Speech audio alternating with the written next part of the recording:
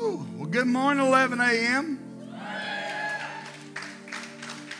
Look at your neighbor and say, wake up. Oh, that was pitiful. Try that again. Look at him and say, wake up. Well, that's still sad, but I'm going to push through it. That is our new series that we are in today, kicking off today is Wake Up. I'm going to jump right in today because I do want to be conscious of your time. And I know we've had a lot of stuff going on today. But the big picture of this series, this Wake Up series, is this. It's one thing to sleep through an alarm clock. You may miss an appointment. You may be late for work. You may be late for school. You may be late for church. Just let it lay there for a minute. But it's another thing to sleep through life. Because if you sleep through life, you miss out on the life that God has for you. Because you're sleeping. Now today, I'm just going to be honest, I had an entirely different message for today. But this is going to be an invitation for us to wake up. My message today, which I'll be speaking, hopefully, if God allows, we'll be doing next week, called Sleepwalking. Anybody know any sleepwalkers? My brother Casey will get to hear more about this next week, is a notorious sleep eater. He has actually gotten up and ravaged the kitchen, taking bites out of Hershey-scented candles before. Can't make this stuff up. True story. But today I felt a different direction. Here's our verse, though. Our key verse throughout this whole series is Ephesians 5:14. Wake up, O sleeper, rise up from the dead, and Christ will give you light. Now, I want you to say that out loud with me, and depending on how enthusiastic you say it, depends on how many times we're going to say it. Are you with me? Here we go. Let's say it. Wake up.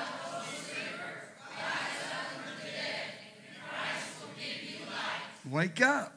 Wake up. The Greek word that gets translated as wake up is agero. And here's what it means. To arouse from the sleep of death.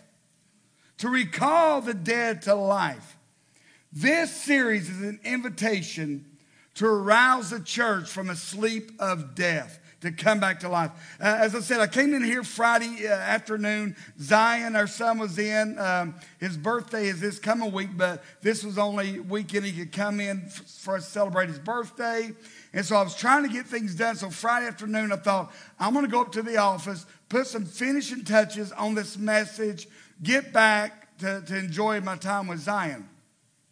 And I got up here, and God began to shift things. And I love it so much when he does that 2 days before I'm supposed to preach. And so I began to write things down, began to go back over some things. Saturday morning, got up and came to the men's breakfast, which if you missed it, Leo did an amazing job. Got in here and had our men's breakfast, met with my mentor group, and just began to sit down and talk with them. And I said, guys, listen, I need your prayer. I said, I'm struggling. I said, I need your prayer. I said, God is leading me to talk about some things, and I'm asking God, why would you want me to speak on something that I deal with?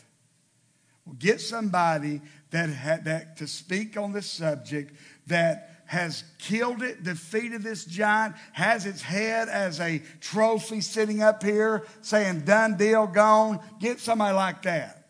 Me, I may have a pinky of this that I've cut off, but I'm far from killing the entire giant. And God said, I felt like God, well, my brother Casey said, well, maybe that's why God wants you to speak. Because people need to know that it's a real issue even for followers of Jesus. Come on now. So if you're here today or if you're watching online, the first wake-up call that I feel like God is calling us to is this. If you're taking notes, wake up to mental health. I believe this is something that has been overlooked and downplayed by the church way too long.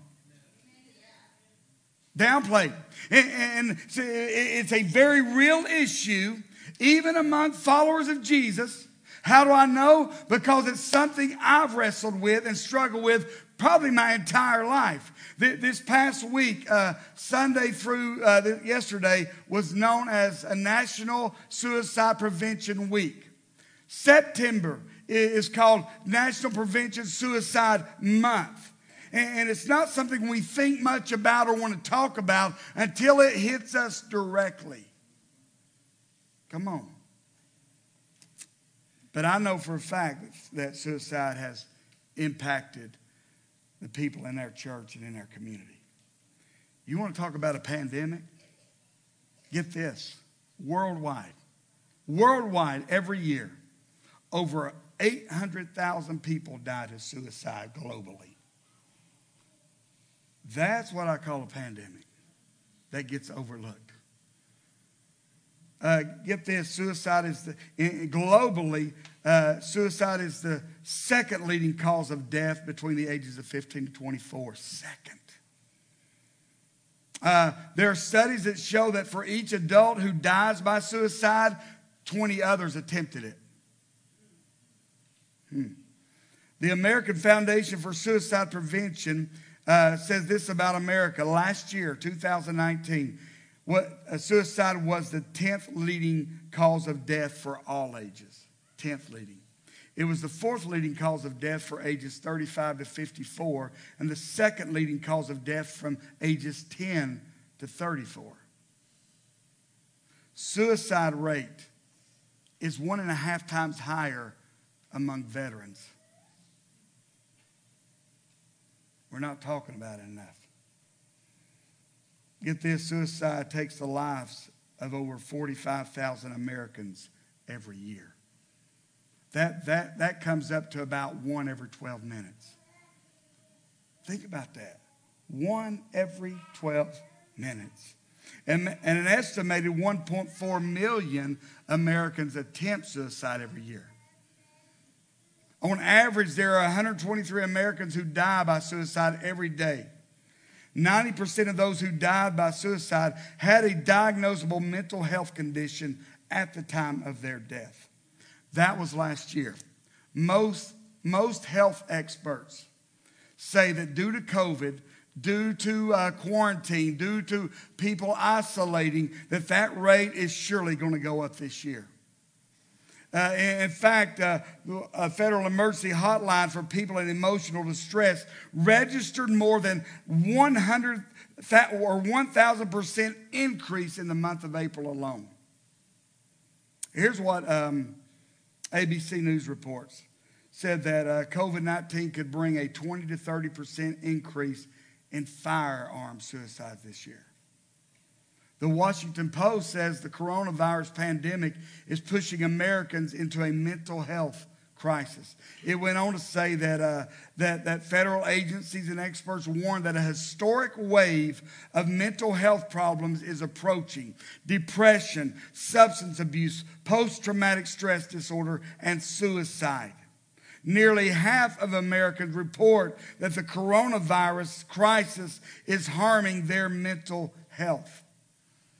What about Tennessee? According to Tennessee Suicide Prevention Network, Tennessee's suicide rate is the highest it's been in 5 years. Tennessee. Help me with those lights.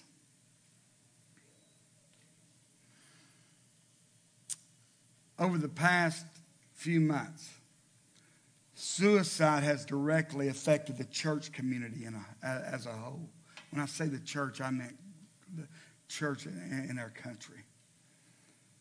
Pastor Darren Patrick, 49 years old, pastoring a thriving church, married, 4 kids, on May 7th of this year took his own life by a self-inflicted gunshot. Pastor and mental health advocate Jared Wilson, who spent a lot of his life being very open about his depression and helping a lot of people. 30 years old, married, 2 children, took his life on Monday, September 19th, 2019. throughout the entire day. Here are some tweets that he posted leading up to his death. Loving Jesus doesn't always cure suicidal thoughts. Loving Jesus doesn't always cure depression. Loving Jesus doesn't always cure PTSD. Loving Jesus doesn't always cure anxiety. And he ends, this was his last one, but that doesn't mean Jesus doesn't offer us companionship. He always does that. I won't go into any details, but it has directly affected this church. I've been to funerals. I've counseled people, me and my wife have. And for those, well, Kelly, I just don't understand what depression is. I don't understand. Here's what depression is like. These lights that are in my face right now that are blinding me. I know you're out there. I just can't see you. I can hear voices. I can hear movement, but I can't see you. I know there's someone to reach out there to, but I just can't see that anybody's there. And in fact, the lights are so bright right now in my face. All I want to do is get out of it. That's what depression is like. Bring the lights up for me. That's what depression is like. You know people are there. You know people care about you, but you just can't see it. And all you want to do is run. All you want to do is get out. Here's the truth, guys. No one in this room is beyond having thoughts of ending it all. No one. No one in this room is immune from having suicidal thoughts. No one in this room is beyond finding themselves sunk so low and hit so low with depression that you don't know what to do. In fact, studies have shown, more than one study, show that every person that has ever lived has had at least one suicidal thought. Every person. See, when I grew up in church, and yes, that's even born-again Christians, followers of Jesus. Because when I grew up in church, you did not dare talk about it. You did not dare talk about depression. You did not dare talk about being overwhelmed. You definitely never talked about suicide or having feelings of it. Because if you did mention it when I was growing up, you were made to feel like you weren't even a Christian. Or things would be said like, oh, what you need to do is pray more. What you need to do is read the Bible more. Or how about this one? If anybody's ever, snap out of it, bro. It's your choice. Just snap out of it. Oh, how I wish it was that easy. And so the church has done a very disservice by not addressing the issue and talking about it. And when I look at the heroes of our faith, it's one of the reasons I love the Bible, is because the Bible doesn't pull no punches about who God uses. The Bible doesn't put up a bunch of perfect people and say, this is a standard, live like this.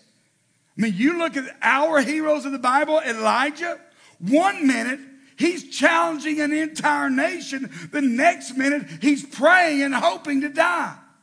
You look at David, you read throughout the Psalms, you see moments in his life of depression, of anxiety, of despair. Job wouldn't dare kill himself, but he was praying that God would do it for him.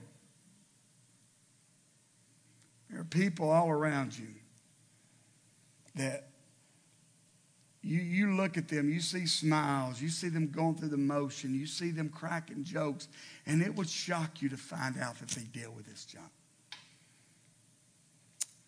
Comedian actor Robin Williams said this in an interview.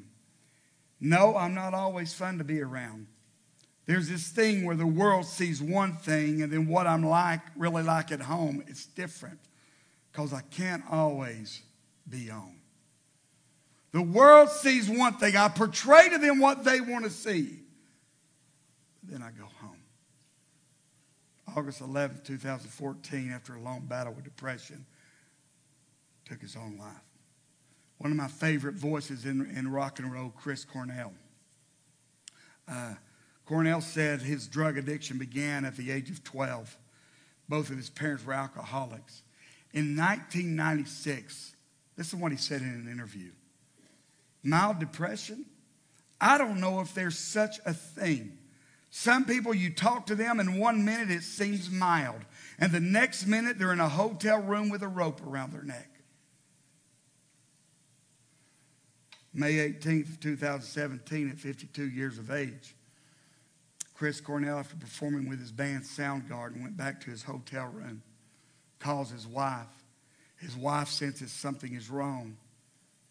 And she calls his bodyguard and said, "Get to Chris's room now. Something's not right." His bodyguard goes to the room, begins knocking on the door, can't get in, calls down to the front desk. Front desk will not let him in because it's not his room. The bodyguard calls Chris's wife back, says, "I can't get in the room." She says, "Whatever you do, if you have to knock the door down, do it. Something's wrong." By the time he got into the room, Chris Cornell had lived a self-fulfilling prophecy. 1 minute they're fine, on stage performing. The next minute they're in a hotel room with a rope around their neck. He said those words in 1996. In 2017, he was in a hotel room with a rope around his neck. I think of Pastor Darren Patrick, Pastor Jared Wilson. Think of Robin Williams. I think of Chris Cornell. All these guys were successful. They were successful. They had incredibly talented people. They had everything you could ever want. Their fans adored them. Their family adored them. Their parishioners adored them. Everything. They were speaking. They were living what we would look the good life. And on the outside, it appeared things were great. But we know how the story ends. And there are those here right now, you know of someone that chose the same path. And there's some of you that have thought about choosing the same path. So, no, I'm not going to be silent on the subject. No, I'm not going to pretend that followers of Jesus don't suffer with mental illness. That you come at me and tell me that, and I'll tell you you're stupid. Emphatically. And I'll say, give it some time. And when you find yourself curled up in a ball and feeling like there's no way out, then you come and tell me that it's not real. Makes me want to cuss. It's a good thing y'all can't read what's going on in my mind right now. I don't want to ignore it. What I want to do is start a conversation because we've been too quiet about it too long. I want to initiate a conversation. Hey, let's talk about it. No, it's nothing to be. You've had those. Don't be ashamed. But reach out. Reach out. Because that's been the problem with the church. Is we've talked about it and made people ashamed to reach out and actually talk about it. And I want to initiate a conversation. I think if we were to ask someone, hey, give me a definition of suicide. It's when someone takes their life. Kelly, that's suicide. Let me give you probably the best definition of suicide that I've come across. Suicide is a permanent and irreversible attempt to solve a temporary problem. You know who said that? Robin Williams. Yeah. So today I want to teach and talk to you from my own brokenness. And let you know I'm not just up here talking about something I know nothing about. I've been to the dark places. I've walked through the storm. My wife has been there with me during those times. And I've learned this, though, that if you're here and if you're suffering with depression, if you're suffering, having thoughts of suicide or having the past, you need to hear me. I know what it feels like. I know that depression, what it feels like when it's had its grips on you. It can seem overwhelming. It can be intense. It can make you feel hopeless. It's like a dark cloud that's just hovering you and follows you. My wife will tell you in the past that she could tell. She said, because she explained it like my wife does. She said, you know the Snoopy cartoon, the character that's got the little cloud of dust that follows him or of the germs? She said, I can tell when Kelly's getting ready because it's like something's following him. So I know, but I do want to tell you this also because I know this also. There is hope. There is hope. I'll say to you what Jared Wilson's wife said about him at his funeral. She said, Jared, suicide doesn't get the last word. I won't allow it. You always said hope gets the last word. Jesus gets the last word. And that's what I say to every one of you today. Hope gets the last word. Jesus gets the last word. I felt God leading me to talk about this for a few weeks, but mainly the past couple weeks. I knew it was going to, and I'll just tell you, the past 2 weeks have been hell. I've not been in a good place. In fact, a couple nights ago, Denise and I were laying there in bed. She said, "All right, Kelly, what's wrong? What's up?" I said, "I'm just tired." I know you're tired. What's up? She said, "You're not you. You're not hanging out with people. You're not going out there and being your usual self. What's up?" And the sad thing is, about a week before that, we're driving somewhere, and in my mind, I wanted to say it. I want to say, "Hey, babe, I need you to pray for me. I'm really struggling right now." But because I'm the man, because I'm Pastor Kelly, I dare not bring it up. Yesterday, I told my men's group, I said, "Guys, I need you to pray for me. I'm struggling." So knowing that God was leading me to this, let me say this.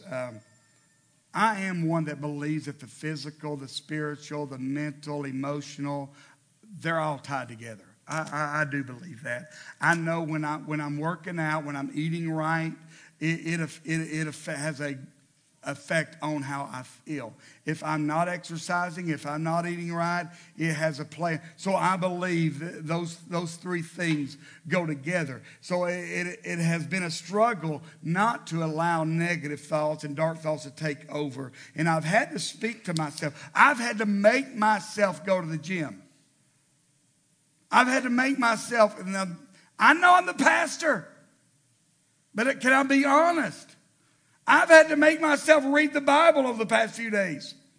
Just because I know that's what I've got to do regardless of what's going on in here. I've got to get something inside of me. So listen, depression is very real. Mental illness is very real. But we also need to understand there is a very real enemy that wants nothing more than to kill and destroy you. And he uses whatever means necessary. I'll even go on to say this. I believe there's a spirit of death. Well, Kelly, can you prove that in the Bible? Well, do you remember the story where the man comes to Jesus about his son? And he said, "Hey, Jesus, I need you to do something. My son this spirit keeps throwing him into a fire, keeps trying to throw him off a cliff." What was the spirit doing to the boy? Trying to kill him and making the boy do it himself. So I believe that, let me remind you of what Jesus said in John 10:10.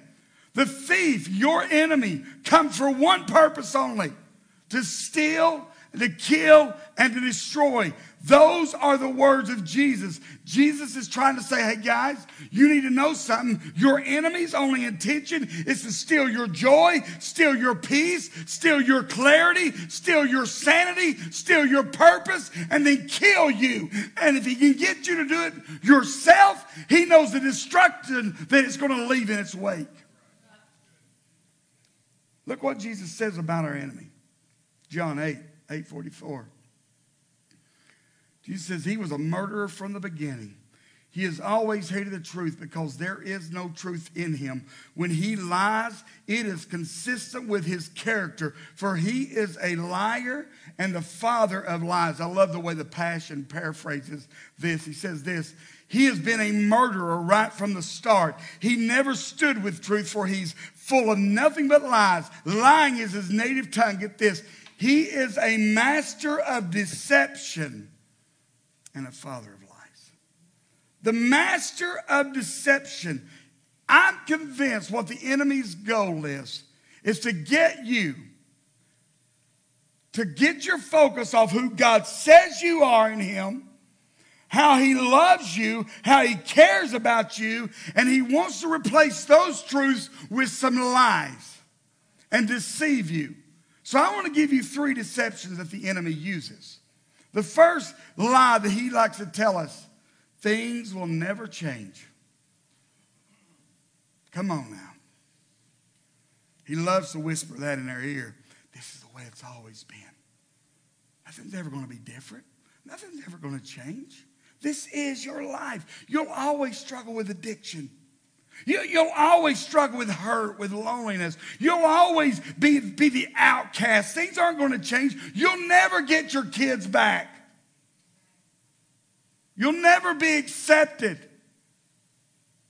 I know for a fact that the enemy has whispered that in several people's ears this week, if not this morning.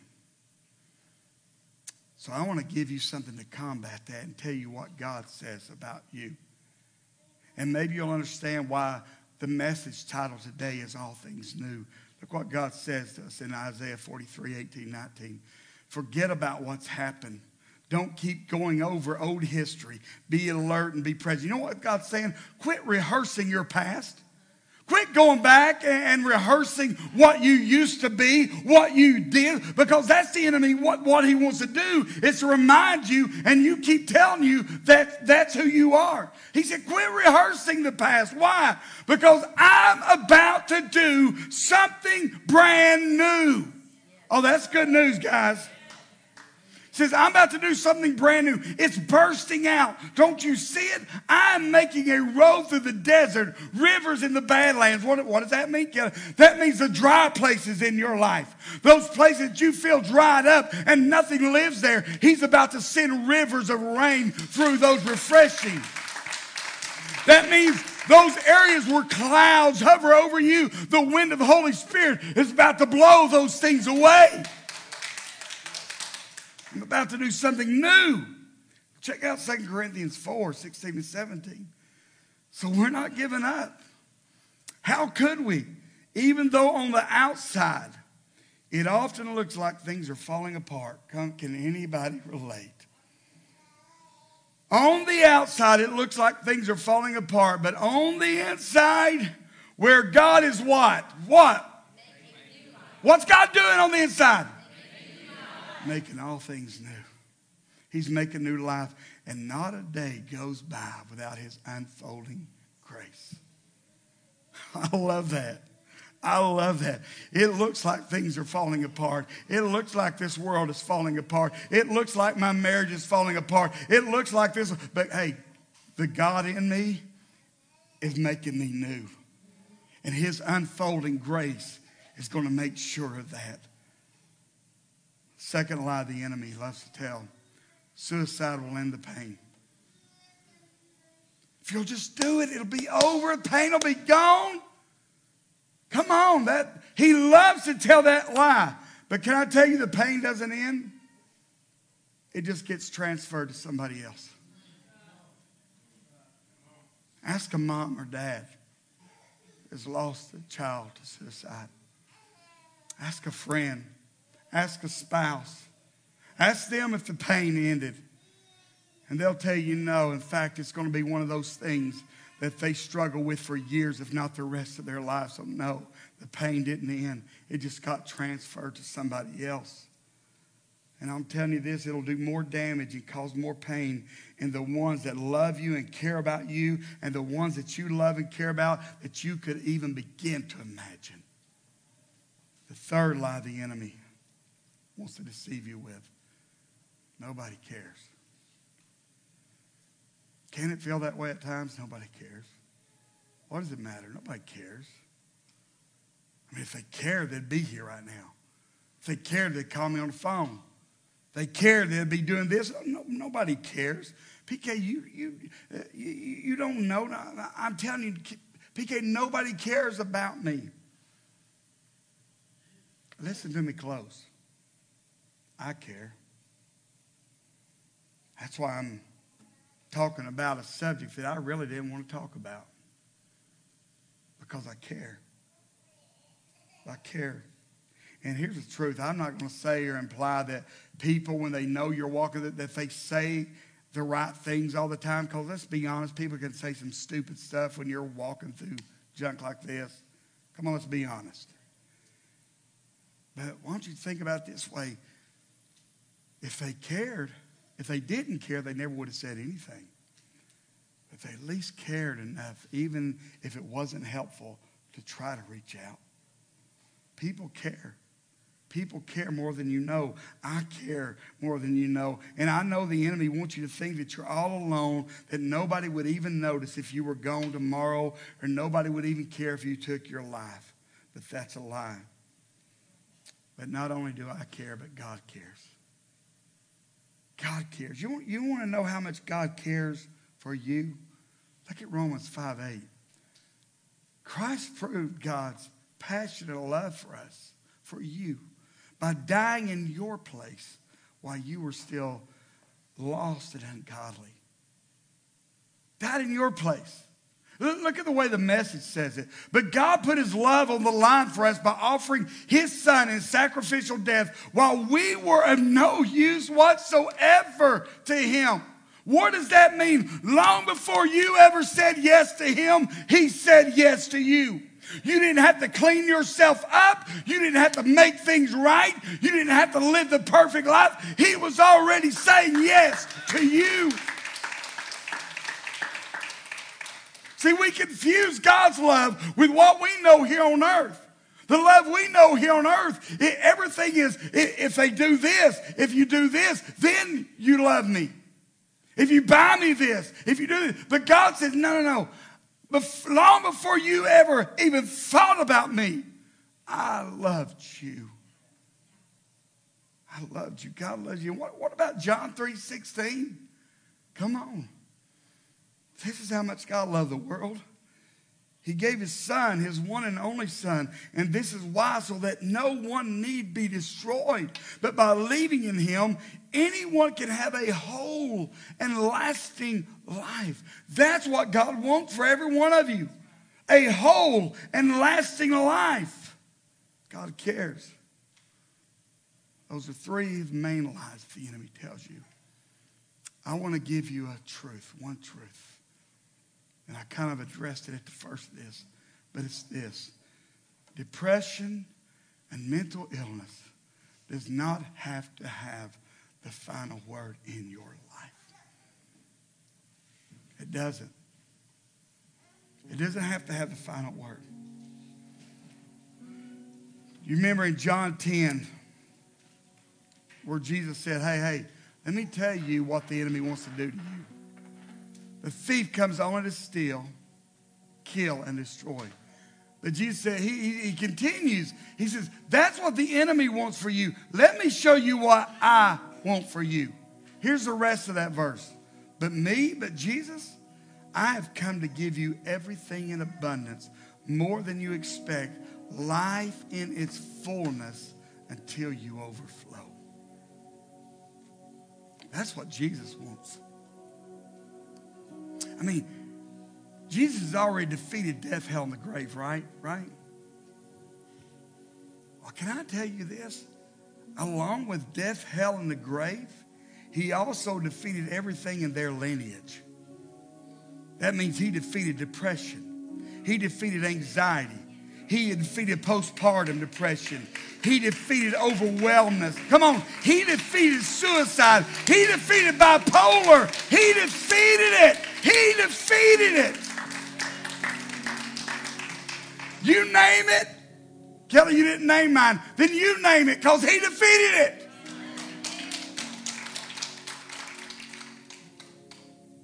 You know where the enemy wants to live? Right here, in your head. One of my favorite things, I'm not very good at playing basketball, but I love to talk trash like I am really good. They call me the Dennis Rodman of Christian basketball. Because if I can't stop you, I'll foul you. I'm just being honest with you. And I'll probably foul you hard. That's probably why Trevor Kent's not here today, because I fouled him too hard the other day.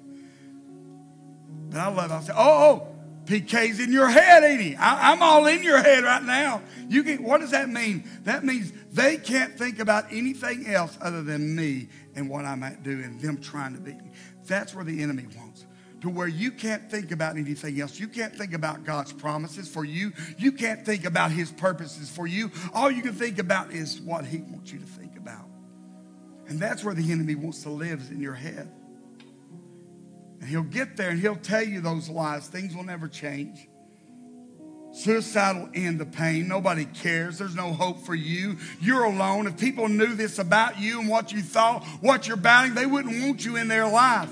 Your family would be better off without you.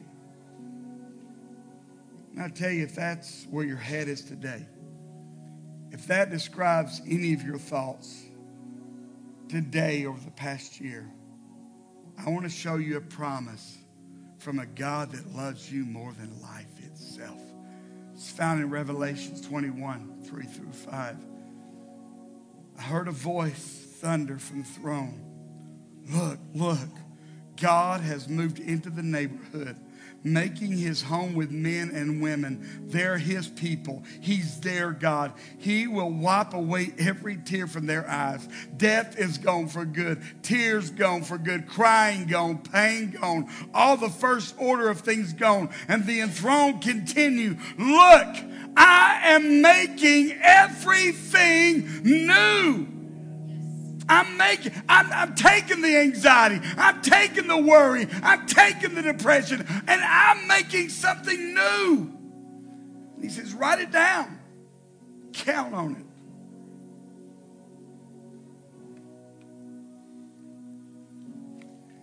I've asked Sheridan to sing a song. And this is the altar call portion. Here's what I'm convinced of. There are people here that have had these thoughts, have wrestled with depression, have wrestled with anxiety, have wrestled with thoughts of things will never change. This is just the way it is. It's always going to be this way. Wrestle with thoughts of suicidal in the pain. Wrestle with thoughts that nobody cares. I know you're here. I know God didn't have me change things up 2 days before a message just to have me stand up here and preach an uncomfortable message. I would rather be the funny guy, not the vulnerable guy.